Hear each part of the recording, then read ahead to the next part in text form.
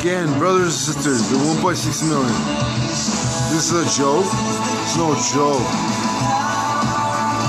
35 years, I've lived here 32 years. I walked the streets.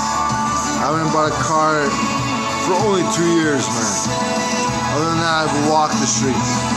And to tell you the truth, I've seen so much pollution in this city. It disgraces me. I want a pole station around the circumference of the city. I want peace and happiness for each and every one of you. Joy and happiness. And I'm sick of it. Every Christmas, this baby Jesus comes to our city. And what do you guys think of it? What do you guys think of it? You think it's just another Christmas tree got cut down? It's freaking ridiculous. I want peace and joy. I want a pole station around the circumference of the city right now. Right now.